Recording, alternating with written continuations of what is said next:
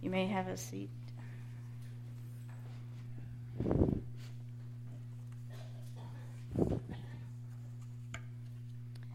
All right, we are starting a new message series this morning that I've called From the Top of My Head to the Tip of My Toes.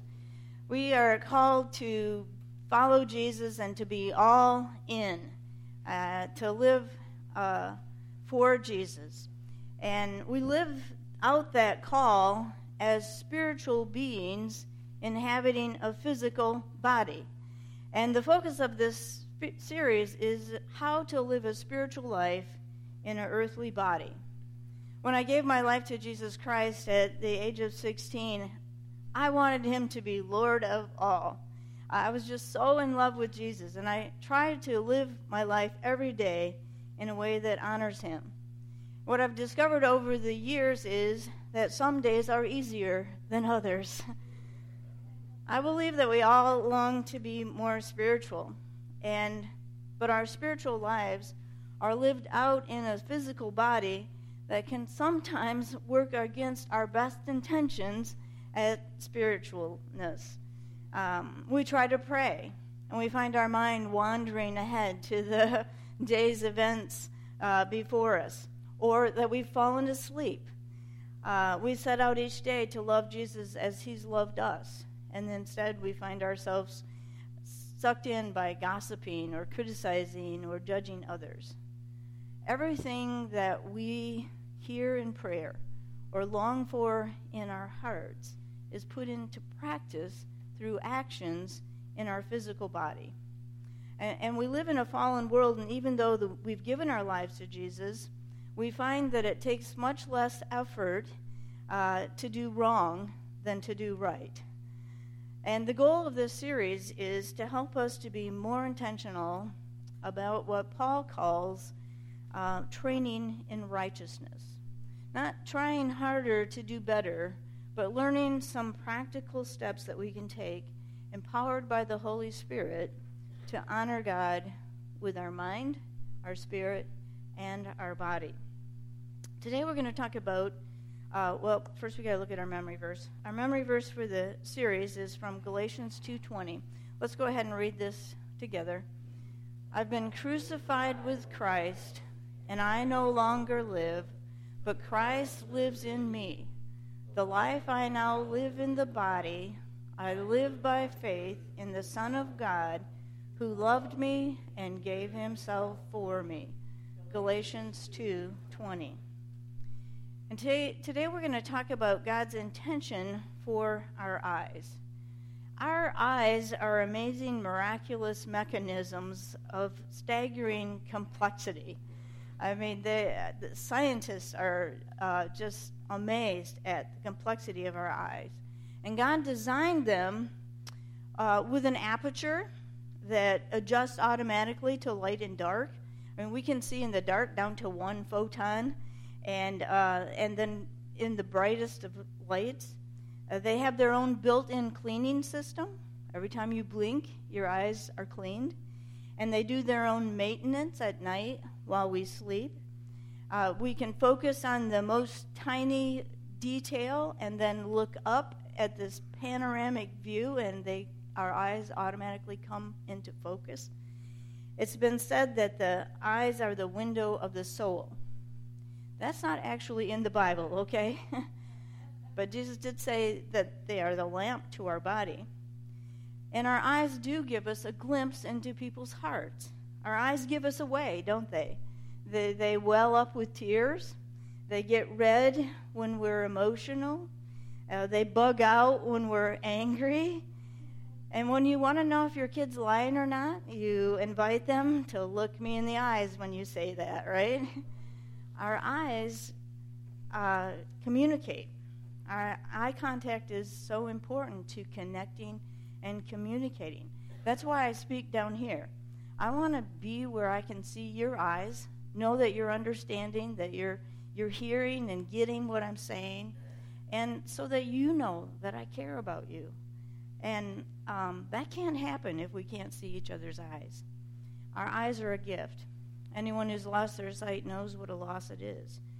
Our eyes are a gift, and as Jesus followers, we are called to use them wisely. So let me start with a question.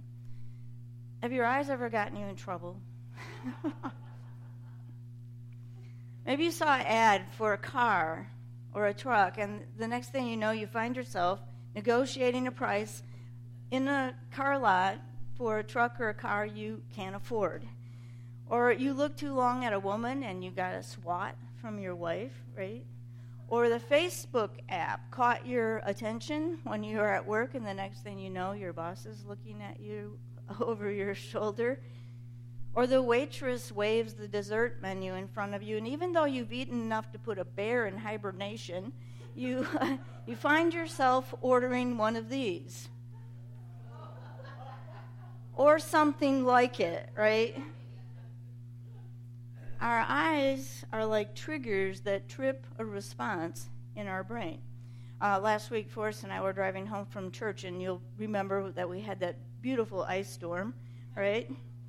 But the branches from the trees were sagging and drooping over the roadway, and at one point it became very evident that one of the branches was going to, the smaller branches at the bottom, was going to hit the top of our truck when we went past it. And when we got to the branches and they started to hit the truck, both Forrest and I ducked at the same time.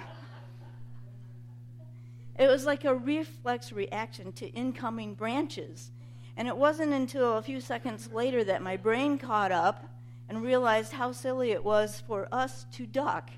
There's a gap between what I know, that me ducking is not going to stop the truck from getting hit, and what my eyes are trained to do when a branch is incoming.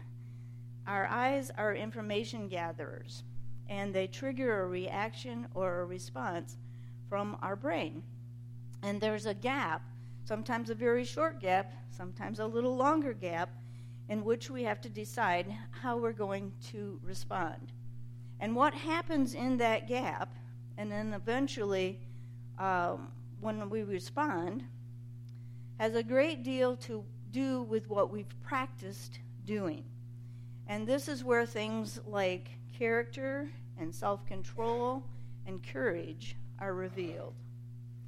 So, and this is important because God is watching his people, and he promises to support those who are all in, who are completely his. Look at 2 Chronicles 6:9 with me. It says, open my eyes. Yeah, I was like, wait, that's a hymn. I think we just sang that. Okay, this looks more like a scripture. It says, the eyes of the Lord search the whole earth in order to strengthen those whose hearts are fully committed to him. So what I'd like to do in the time that we have left here is look at 3 ways that we can honor God with our eyes. And the first thing is to practice watching for God's activity in your life. Just practice watching for what God is doing. Jesus called the religious leaders of his day blind fools, blind guides, blind Pharisees, blind men, because they didn't recognize God at work right there in their midst in the person of Jesus Christ. They were spiritually blind to what God was doing around them. And God is always at work around us. And the longer that you know him, the more you should recognize his presence and his blessings. He's always pouring good things into our lives. And when we train ourselves to recognize those, then we become people who are full of gratitude. We have more joy in our life as we focus on the kindness that we see him showing us each day. And if this isn't something that comes easy to you, I would encourage you to start like a gratitude journal, or take a specific time a day that you're setting apart to think about the blessings and recognize what God has poured into your life during the day. And as you are practicing recognizing God's activity in your life, you'll also find more meaning and purpose in life, because you see the needs around you, and as you respond to those, begin to use your gifts to serve others in the church and the community.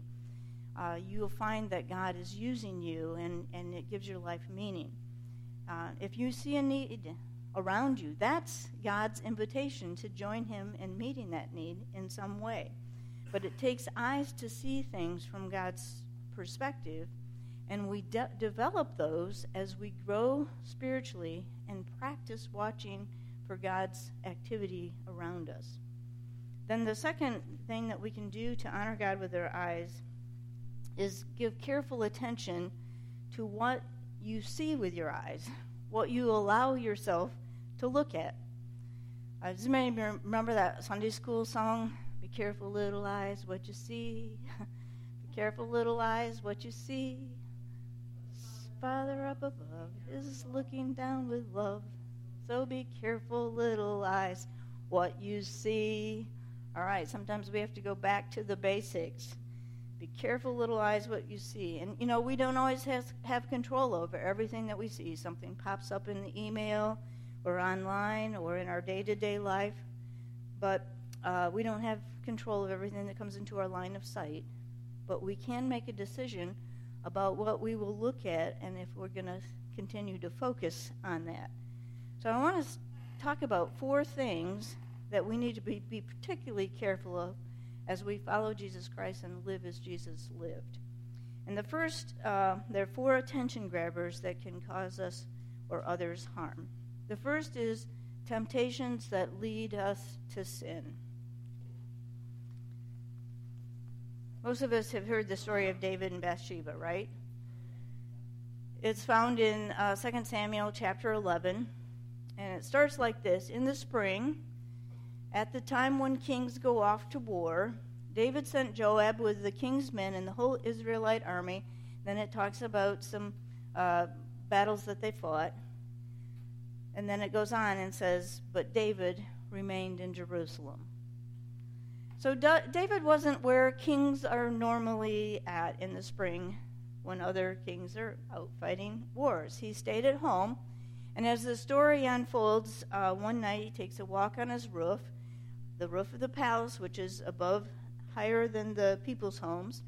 And he looked down, he saw a woman bathing. Now, she was not sunbathing. She was not in a one-piece suit. She was bathing.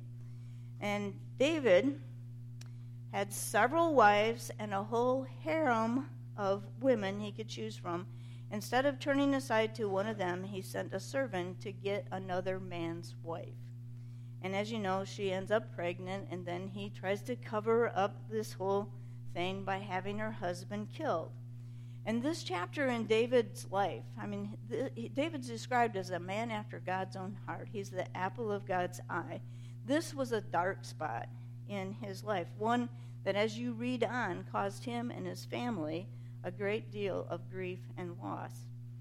All because he didn't turn his eyes away from something that was off limits. We have to be careful that we don't let our eyes lead us into sin. And Jesus gave us an indication of how important this is when he said in Matthew 18:9, and if your eye causes you to stumble, gouge it out and throw it away. It's better for you to enter life with one eye than to have 2 eyes and be thrown into the fire of hell.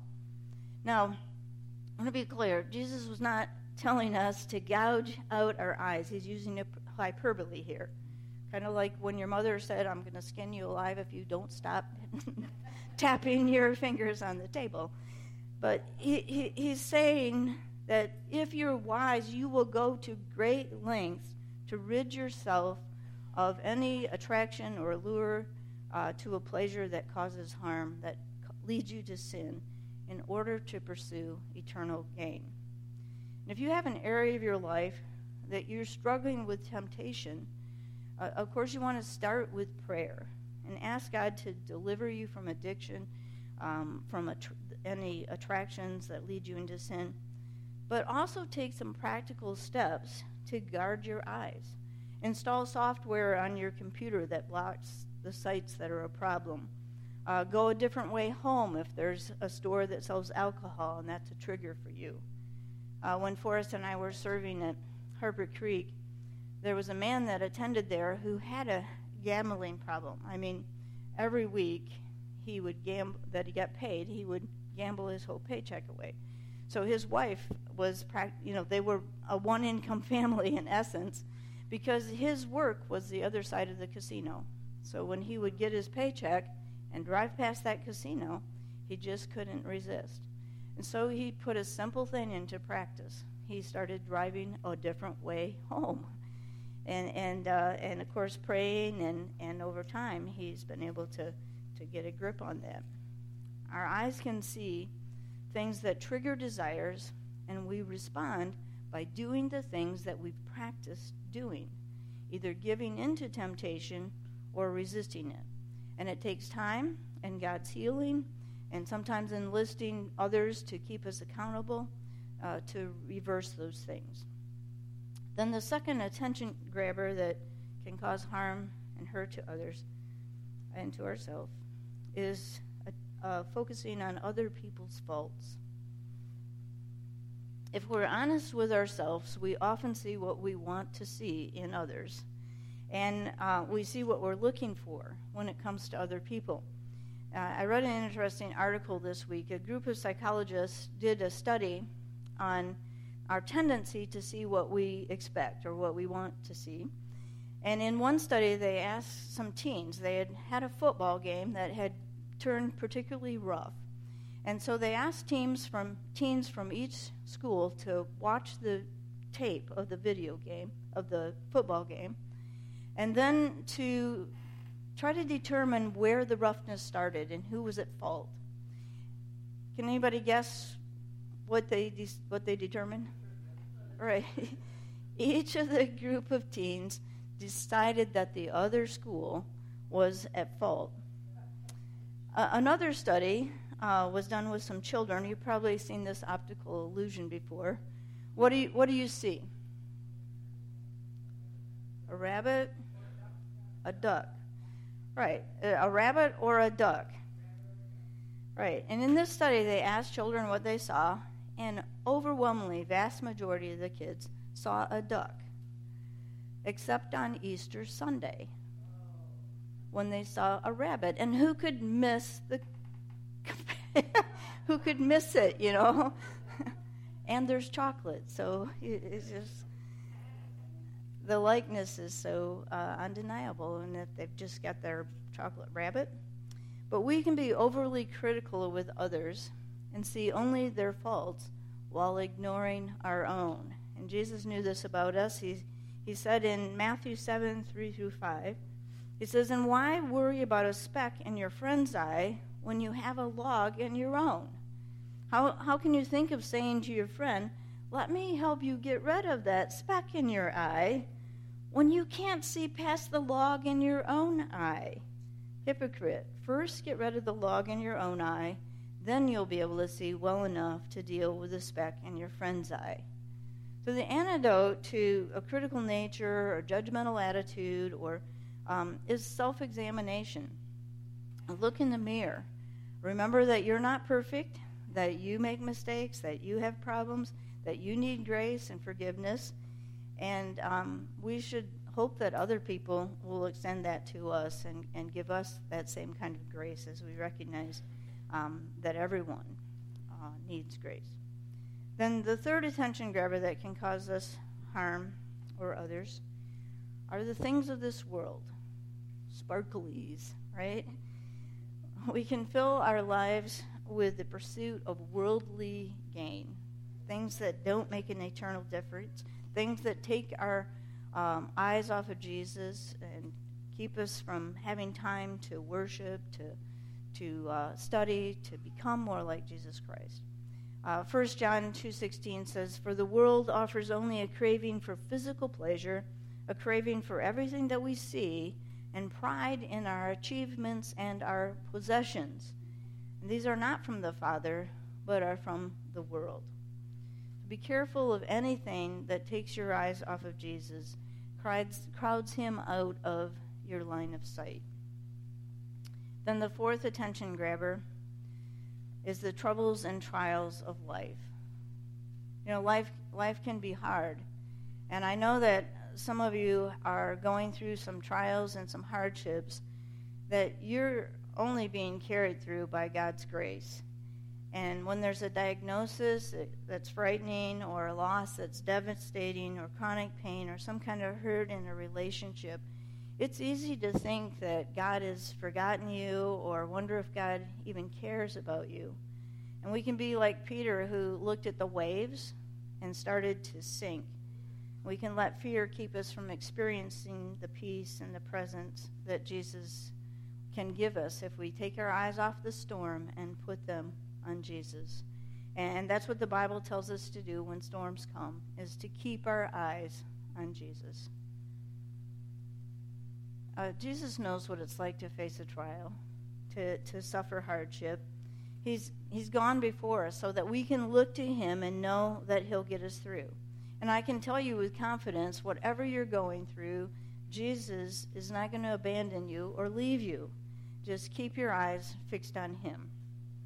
Hebrews 12:1-3 says, "Therefore, since we are surrounded by such a great cloud of witnesses, let us throw off everything that hinders and the sin that so easily entangles. And let us run with perseverance the race marked out before us, fixing our eyes on Jesus, the pioneer and perfecter of faith. For the joy set before him, he endured the cross, scorning its shame, and sat down at the right hand of the throne of God.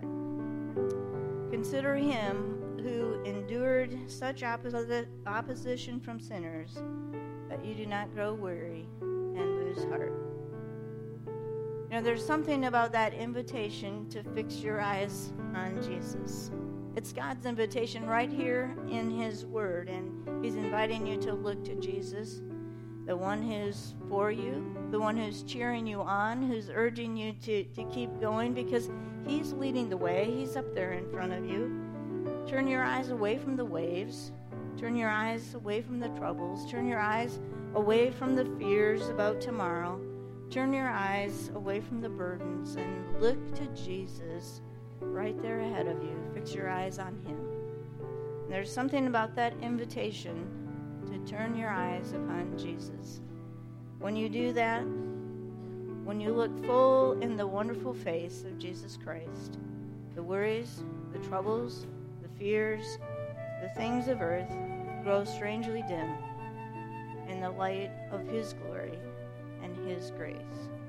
Would you pray with me? Loving God, we thank you for the promise that you never leave us or abandon us.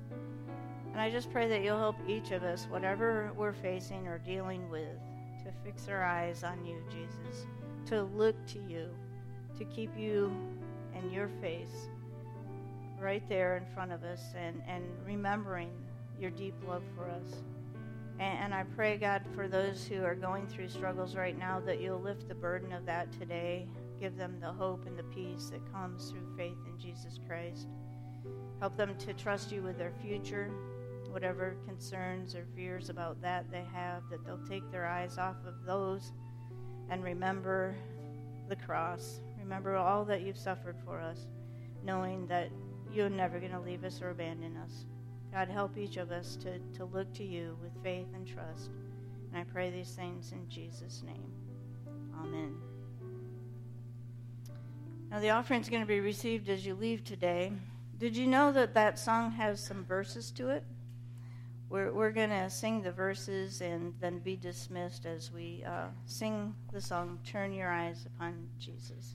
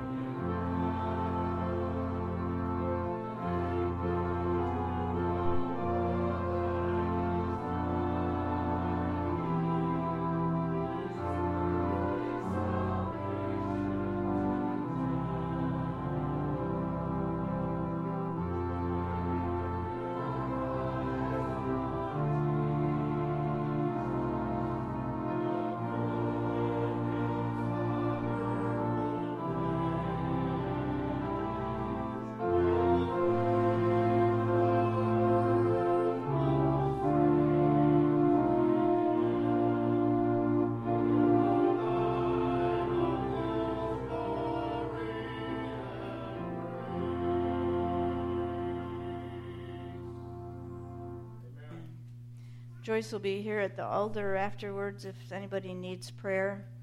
And now go in the love of God, the fellowship of the Holy Spirit, keeping your eyes upon Jesus. Amen.